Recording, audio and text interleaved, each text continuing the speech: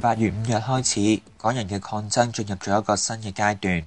冇人能夠預知將來會發生啲乜嘢，但我嘅期望係，無論發生咩都好，港人都能夠守住自由人嘅尊嚴。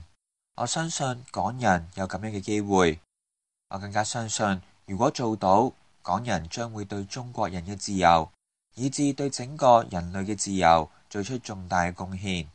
坦率咁講，我原本唔知道中共當局對香港執法隊伍整體嘅收買、馴化同埋控制已經如此徹底。喺香港執法隊伍事實上聽命於北京嘅情況之下，港人想通過和平抗爭實現與中央當局嘅整體協調，亦都就係阻止中共繼續對香港自治同埋法治嘅侵蝕同埋破壞，係非常困難㗎。係咁嘅話，咁樣係咪就係意味住港人嘅抗爭毫無意義呢？顯然並唔係咁樣。港人嘅抗爭令到更加多人睇到中共對自由秩序同埋開放社會嘅威脅同埋危險，令到中共喺國際同埋國內都陷入更加嚴重嘅困境。應該話幫咗世界上主張正義嘅力量，潛在咁樣可能救咗好多人。台灣嘅例子最為明顯，港人嘅大規模抗爭雖然仲遠未達到自救嘅目的，但係就好可能先救咗台灣。其中一個好重要嘅因素就係港人喺大規模抗爭，將嚴重分散同埋消耗中共高層嘅精力同埋可動員嘅政治資源，大大減輕台灣民主力量承受嘅嚟自大陸嘅壓力。柯文哲組建嘅台灣民眾黨好可能就係喺呢一個新嘅形勢之下，台灣民主煥發活力嘅重要事件。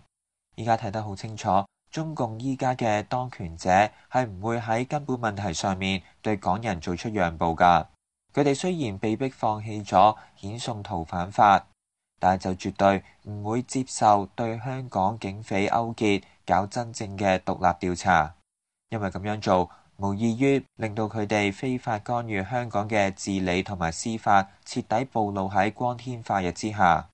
中共當然亦都冇可能接受搞真嘅雙直選，而好可能會利用選舉進一步分化香港社會，挑動港人內鬥。至於北京會唔會乾脆通過軍管將香港徹底中國化，中共高層仲未有拿定主意。一方面係因為顧及後果，另一方面亦都係好似當年慈禧咁樣，以為民氣可用，自己仲有其他嘅選擇。目前一個新嘅發展就係北京當局準備組織網上義和團，對港人嘅抗爭進行輿論圍剿。有報道話，北京將會徵集8萬計嘅志願者，以所謂輿情監測員嘅身份喺網上打擊香港嘅公民不服從運動。網絡時代嘅革命同埋反革命將會出現新嘅鬥爭形式。呢一個新招數嘅大背景就係北京雖然決意要摧毀香港嘅自治同埋法治，但係就知道要盡可能保住一國兩制嘅外觀，因此要採用有別於內地嘅手法，從精神上打擊同埋摧毀港人嘅自由意志。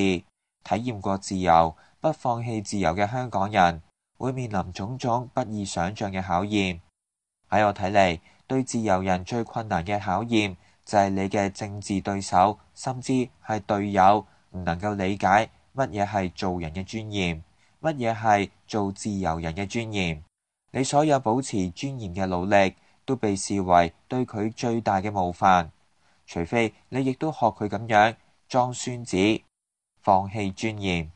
點解會有咁多嘅中國人咁樣嘅呢？呢一個係一個經常令到我不解同埋難堪嘅問題。我相信此時有好多香港人同埋國人亦都有同感。我仲相信有咁樣嘅感覺嘅中國人不斷增多，未來先至會有希望。因此呢一次港人能唔能夠頂住，有冇足夠嘅勇氣同埋智慧守住自由人嘅尊嚴，關係重大。港人嘅機會就在於，雖然唔理解尊嚴嘅中國人有好多，但係理解尊嚴嘅中國人同埋外國人加埋一齊，要比嗰一啲唔能夠理解自由，亦都唔能夠理解人嘅尊嚴嘅人要多得多。呢一個係梁京嘅評論，歡迎收聽自由亞洲電台，我係趙子浩。